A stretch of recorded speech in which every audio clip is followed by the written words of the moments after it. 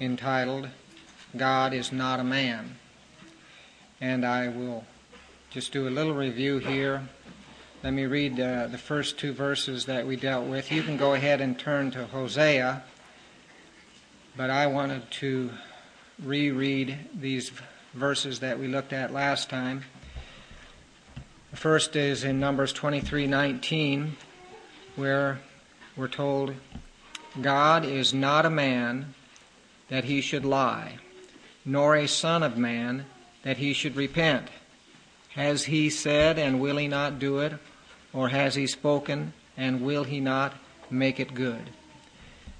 And then the second verse that we looked at is in 1 Samuel 15:29, where we're told, and also the glory of Israel, that is God, the glory of Israel will not lie or change his mind, for he is not a man that he should change his mind.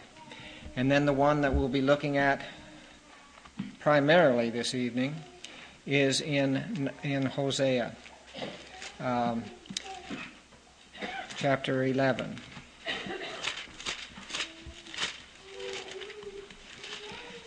Hosea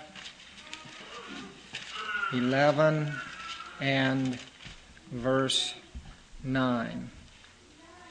I will not execute my fierce anger. I will not destroy Ephraim again, for I am God and not man, the Holy One in your midst, and I will not come in wrath. The Bible often brings out the contrast between God and man. And these three scriptures that we've looked at, we see it stated clearly and simply, God is not a man. And what we've seen the last time that I spoke had to do with the first two verses. God does not lie. Men do. There's a big contrast there. God is not a man. The next verse, God does not change. God doesn't change his mind. He doesn't change. Men do, all the time. And then the one that we are going to deal with mainly tonight, God is not unloving, unforgiving, or unmerciful, but men constantly tend toward these ungodly attitudes. Or if you wanted to put it another way, men do not forgive the way God does. God is not a man. So we looked at these first two just briefly last time, considering these characteristics of God's nature as contrasted with man's fallen nature. And just to reemphasize just briefly here, God doesn't lie. He cannot lie, we're told in Titus 1:2. It's impossible for God to lie, we're told in Hebrews 6:18. God never misrepresents or twists the truth. He's not deceptive. His word is truth. But how different is man? Often people cannot be taken at their word. We see unfaithfulness in business and government, marriages, friendships, and even in religion. But God's not like that. God is not a man that he should lie. The other thing we looked at last week is that God doesn't change, specifically that he does not change his mind. God is at once faithful and unchanging. The word that's often used in theology books is immutable. God is perpetually the same. That doesn't mean that he's static or inactive, but it does mean that he's not subject to change in his being, his attributes, his determinations, his purposes. That's why he is compared to a rock in the Scriptures. He's everlastingly, what we're told in James, the Father of lights, with whom there is no variation or shadow of turning. What God is, he always is. His nature, his purposes do not change. He doesn't evolve. He doesn't grow. He doesn't improve. All that he is today, he ever has been and ever will be.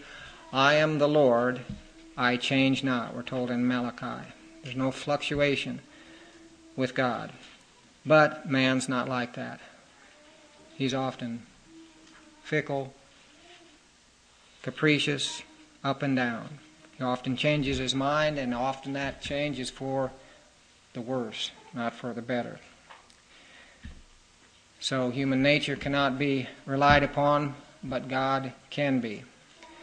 However unstable you or I may be, however fickle other people may prove to be, God changes not. His purposes are fixed, his will is stable, and his word is sure. He is a rock in a changing and fluctuating world. God is not a man that he should change his mind.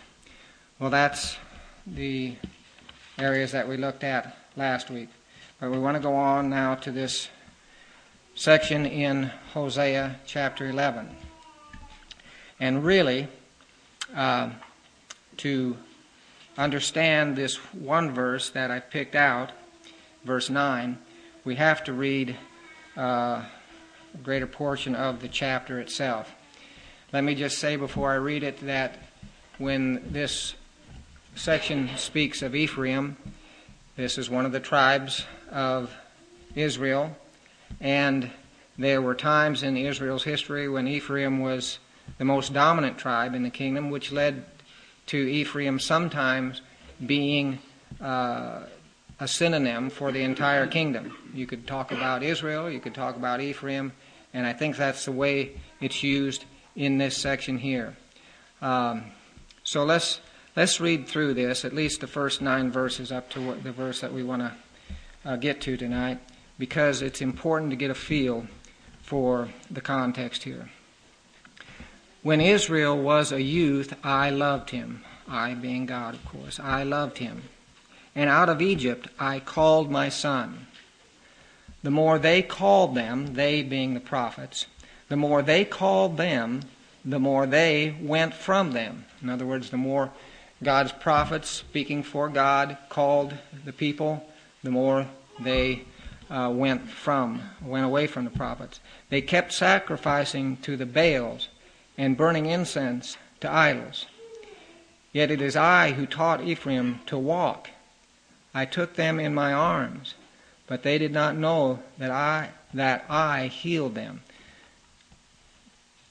I led them with the cords of a man, with bonds of love, and I became to them as one who lifts the yoke from their jaws, and I bent down and fed them. Now get the picture here. It's God speaking to his people here as a father to the son. He said, I treated them just like a father would treat a son. I out of Egypt I called them. I taught them. I taught them how to walk, just like a father would teach a little child how to walk. I took them in my arms. I led them. I bent down. I fed them. Verse 5. They will not return to the land of Egypt, but Assyria, he will be their king, because they refuse to return to me. And the sword will whirl against their cities, and will demolish their gate bars, and consume them because of their counsels. So my people are bent on turning from me. Though they, again the prophets, they call them to the one on high, none at all exalts him. So do you get to feel here a picture of a people that God is taking care of, and yet they don't care for him. They don't look to him. In fact, they turn away. So my people are bent on turning from me. Now, listen to this. These next 2 verses are incredible, considering the context there. How can I give you up, O Ephraim? How can I surrender you, O Israel? How can I make you like Admah? How can I treat you like Zeboim? My heart is turned over within me. All my compassions are kindled. Now let me just break in here. These two places he mentions, Admah and Zeboim. These are cities that were destroyed at the same time that Sodom and Gomorrah were. They were part of the city of the plains that were wiped out. Let's just to establish that. Deuteronomy 29:23. Let's turn there just quickly so we see why he brings these up. 29:23.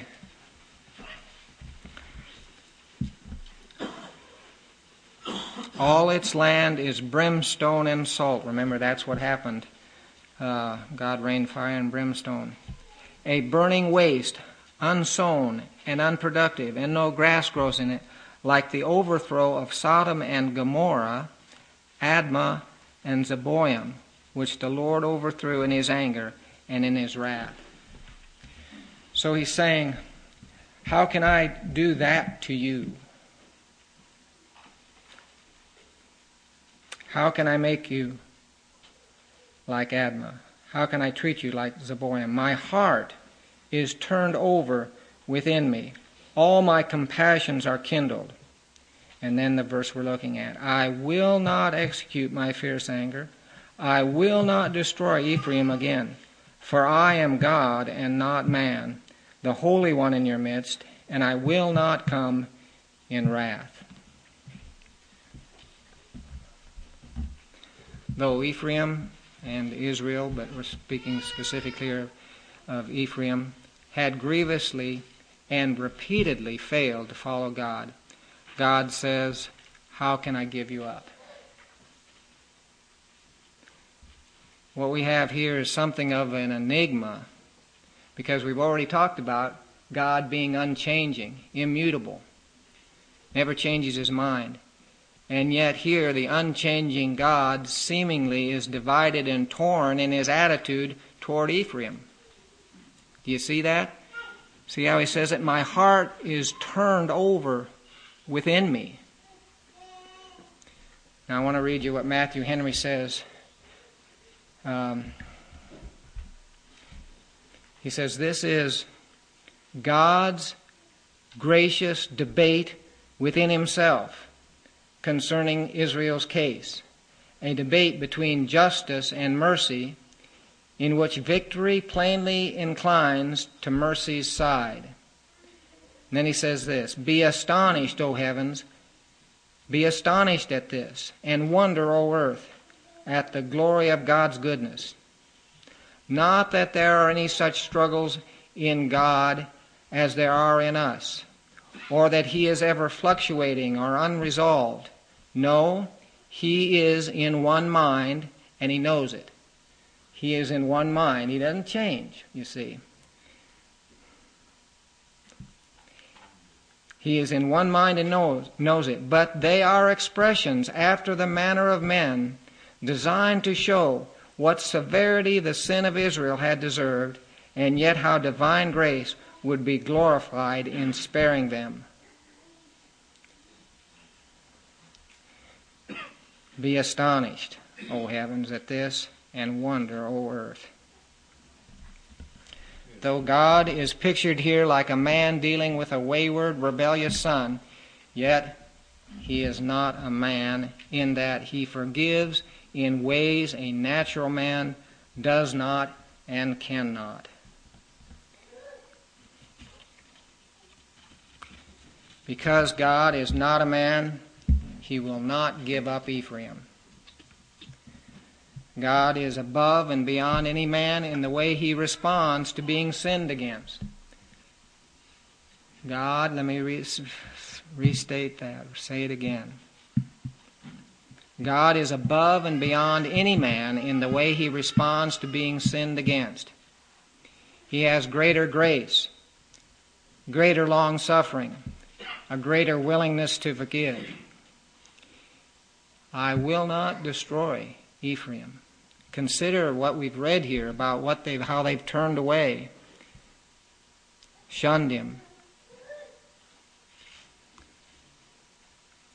sinned.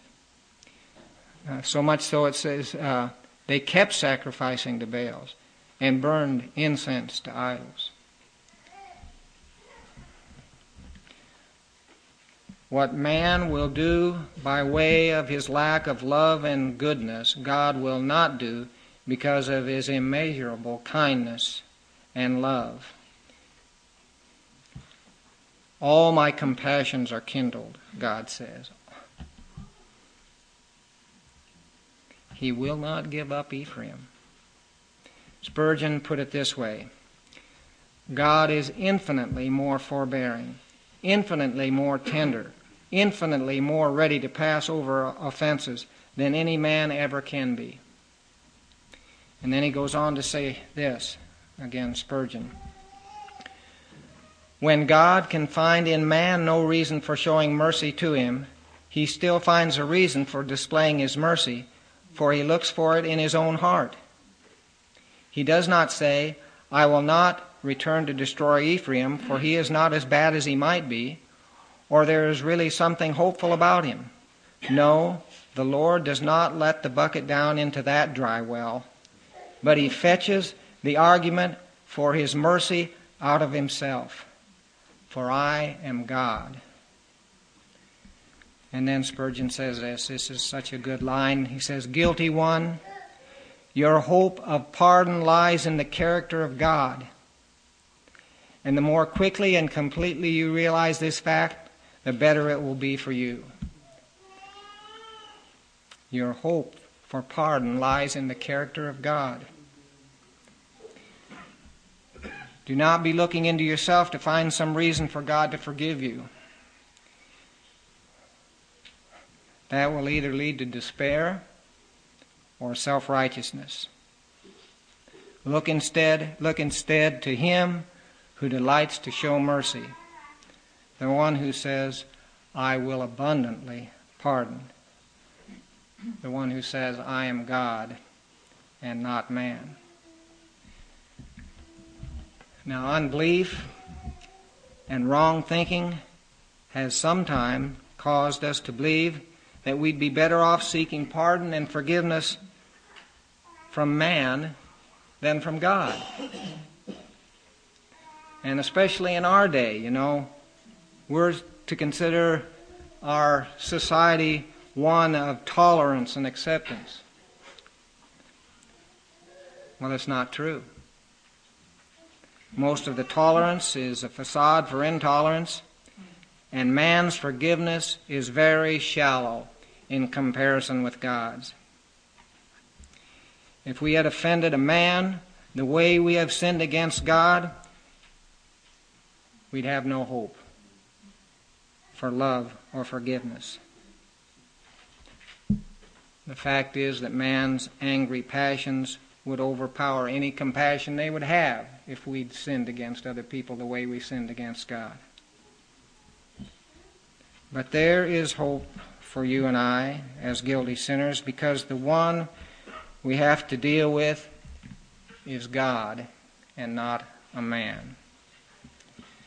So what I'd like to do here is consider for a moment how God's forgiveness far exceeds that of man's. And again, many of these thoughts are from Charles Spurgeon. I've rearranged them and put some other things in, but by and large, these are things that I gleaned from a message I read by him. So, here are 7 ways God's forgiveness exceeds man's. First of all, men cannot keep from getting angry for very long. Some men soon lose their tempers, just a little offense, and they are upset. Now, if God was like that, we would have perished long ago. But here's the amazing thing. Even the best of men, in their natural ways of handling offenses, have a point where they lose their patience. Even Moses, a godly, meek man, got to a place where he lost his patience. Men will draw the line somewhere, and say, I'm not going to forgive after that. You remember the disciples even said, now how many times do I have to forgive somebody? 7 times? They were going to draw the line there. That's pretty generous. 7 times a person sins against me. Well, you remember what Jesus said. 70 times 7. And here's the thing we need to realize. God has forgiven us far more than 70 times 7. God is long-suffering and patient far more than any man because he's not a man. God is not a man. This section brings this out so clearly. Here's Ephraim over and over again turning from God, yet God says, I will not give you up, O Ephraim. In fact, he says, look at how he says this here. I will not execute my fierce anger. I will not destroy Ephraim. And I will not come in wrath. Even considering all that Ephraim had done in turning away from God. So, that's the first point. Man cannot keep from getting angry for very long. Second point. Men are moody. Little lack of sleep, not feeling too well, you got a headache, you got a toothache. What happens? You're grumpy and hard to live with. It doesn't take too much to set you off when you're like that. You're prone to deal severely with others, even for little offenses. Such are the ways of you and I. But God's not like that. He is never in such a condition that he feels ready to be irritated with his creatures. Never. He's never like that. He's never moody or irritable. Never like a person who is ready to take offense even at little things. Why is that? It's because God is not a man. He's never out of sorts, never in a bad mood. Number 3, consider that some men will forgive you if you make the effort to come to them, the first effort to come to them and ask them to forgive you. Some men will forgive you if you'll make that effort to come. But God goes far beyond this. He is the first to move in this matter, always. You might say, well, why should I be expected to be the first to move toward reconciliation if I'm the offended one, the one sinned against? Well, in human affairs, it's not expected of you to be like that. You know why? Because you're only human. But God is far greater, and he is the first to move, always the first to move in the direction of reconciliation, even though he's the one that has been grievously offended against. Again, it is never the sinner who first wants to get right with God. It's always God, in the freeness of his grace, who comes to the sinner, because God is not a man. Number 4, men will sometimes seek reconciliation with people if they deem them to be basically decent people who have just made a mistake, or perhaps they've misunderstood the situation. But men are not inclined to be reconciled to people who they know to be bad and morally corrupt. People you know are just bad people. You're not inclined to seek forgiveness in that type of situation. Just leave that person alone. Let them go their sinful way. But God does not take that position because he is God and not a man. He seeks out his sinful enemies. God seeks out his sinful enemies to be reconciled to them, though willfully and continually mistreated by his sinful creatures. He is not willing to treat them in the way men treat their evil enemies. God does not do that, because he's God and not man. Number 5.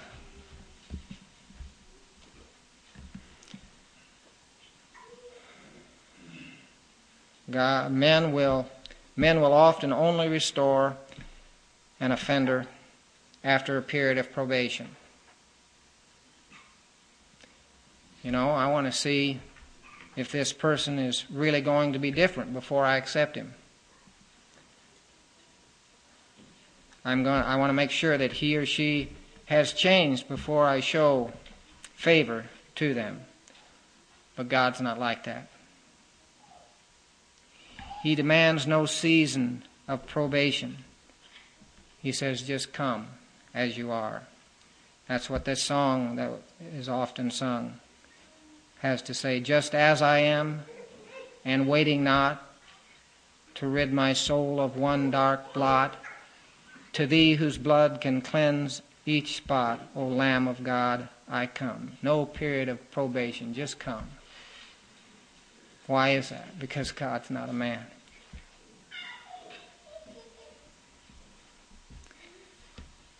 Number 6. And here's something you'll never conceive of man saying. Think of this. I've been grievously wronged by that person.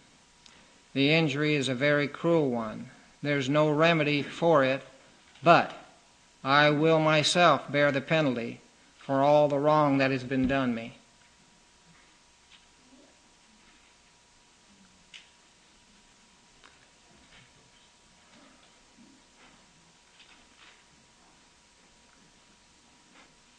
I will bear the whole penalty myself. As judge, the righteous God must punish sin. Nevertheless, the judge himself takes the penalty upon himself. Offenses that were committed against his own authority and own person, he bears those consequences in his own person. God himself becomes the substitute for those who have broken his law. How can that be? Well, God is not a man. Men don't forgive like this. God is not a man, but he became a man so that our sins could be forgiven, to suffer and die in place of the offender. Who's ever heard of such a thing? It couldn't have come from man. But God is not a man. And then lastly, number 7. The natural man may sometimes forgive one who has hurt or offended them because they know they should do that, or because they know that being unforgiving and bitter can have an adverse effect on their life and health. But do men go beyond this to love the one that hated them, to honor the one that dishonored them, to trust the one who betrayed them, to even adopt into their family the one who desired their destruction? No, that would not be reasonable for a man to do. But this is what God does, because God is not a man. He takes the former unfaithful one and trusts him with his precious treasure, the gospel. Think of that. He takes the unfaithful, the untrustworthy, the liar, and puts in his possession the truth and says, go with it now. Take it out to others. He takes the sinner and makes him a son or daughter. He takes the former rebel and makes him a prince, a priest. In fact, he takes him into his very family and promises to provide for him the rest of his life. And then he makes that former rebel into his heir forever. The enemy becomes the companion and friend. More than that, the blasphemer becomes the bride. Spurgeon, again, let me quote him. He says, there is nothing that he will not do for a pardoned sinner. There is nothing that he will withhold from a soul that, believing in Christ, has sin forgiven. He shall be with him where he is. You shall be with him where he is. You shall sit on his throne with him. You shall reign with him forever and ever, as surely as you come and accept his infinite grace. So he takes the rebel right into his family, the repentant rebel. So, to sum up here, our salvation is the outworking of who he is, his character. And that's what's stated in this verse. I am God and not a man, the Holy One in your midst.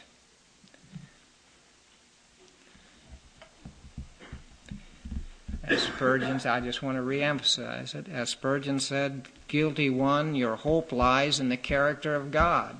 He's God and not man. That's where your hope lies.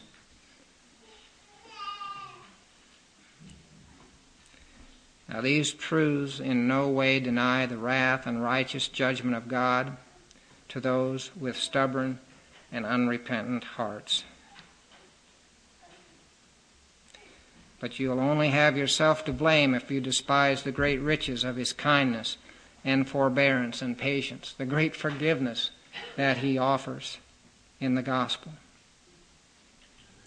These precious realities of God's character are meant to lead you to repentance. What I've said here tonight is meant to lead you to repentance. Consider the character of God, the great forgiveness that he's provided in Christ. It should be a great encouragement to our repentance and faith to remember that God is not a man. He delights to forgive. God delights to forgive. He longs to forgive. He wants to forgive. He's done everything that he might forgive your sins. That's why he sent his Son. John 3:17. For God did not send his Son into the world to condemn the world, but that the world should be saved through him. And Jesus said the same thing in his own words, for I did not come to judge the world, but to save the world. God delights to save. God delights to forgive, because he's God and not man. Now I want to close by quoting some verses from a song. This is a song by Samuel Davies, Great God of Wonders. It's in our songbook. I don't know if we sing it or not, and I've got a few different verses here. Great God of wonders, all thy ways display the attributes divine, but countless acts of pardoning grace beyond thine other wonders shine. Who is a pardoning God like thee, or who has grace so rich and free? Pardon from an offended God, pardon for sins of deepest dye, pardon bestowed through Jesus' blood, pardon that brings the rebel nigh. Who is a pardoning God like thee, or who has grace so rich and free? Angels and men resign your claim to pity, mercy, love, and grace. These glories crown Jehovah's name with an incomparable glaze. Who is a pardoning God like thee, or who has grace so rich and free? Nobody, no man forgives like God forgives. Nobody can. Nobody has. Who is a pardoning God like thee, or who has grace so rich and free? God is not a man.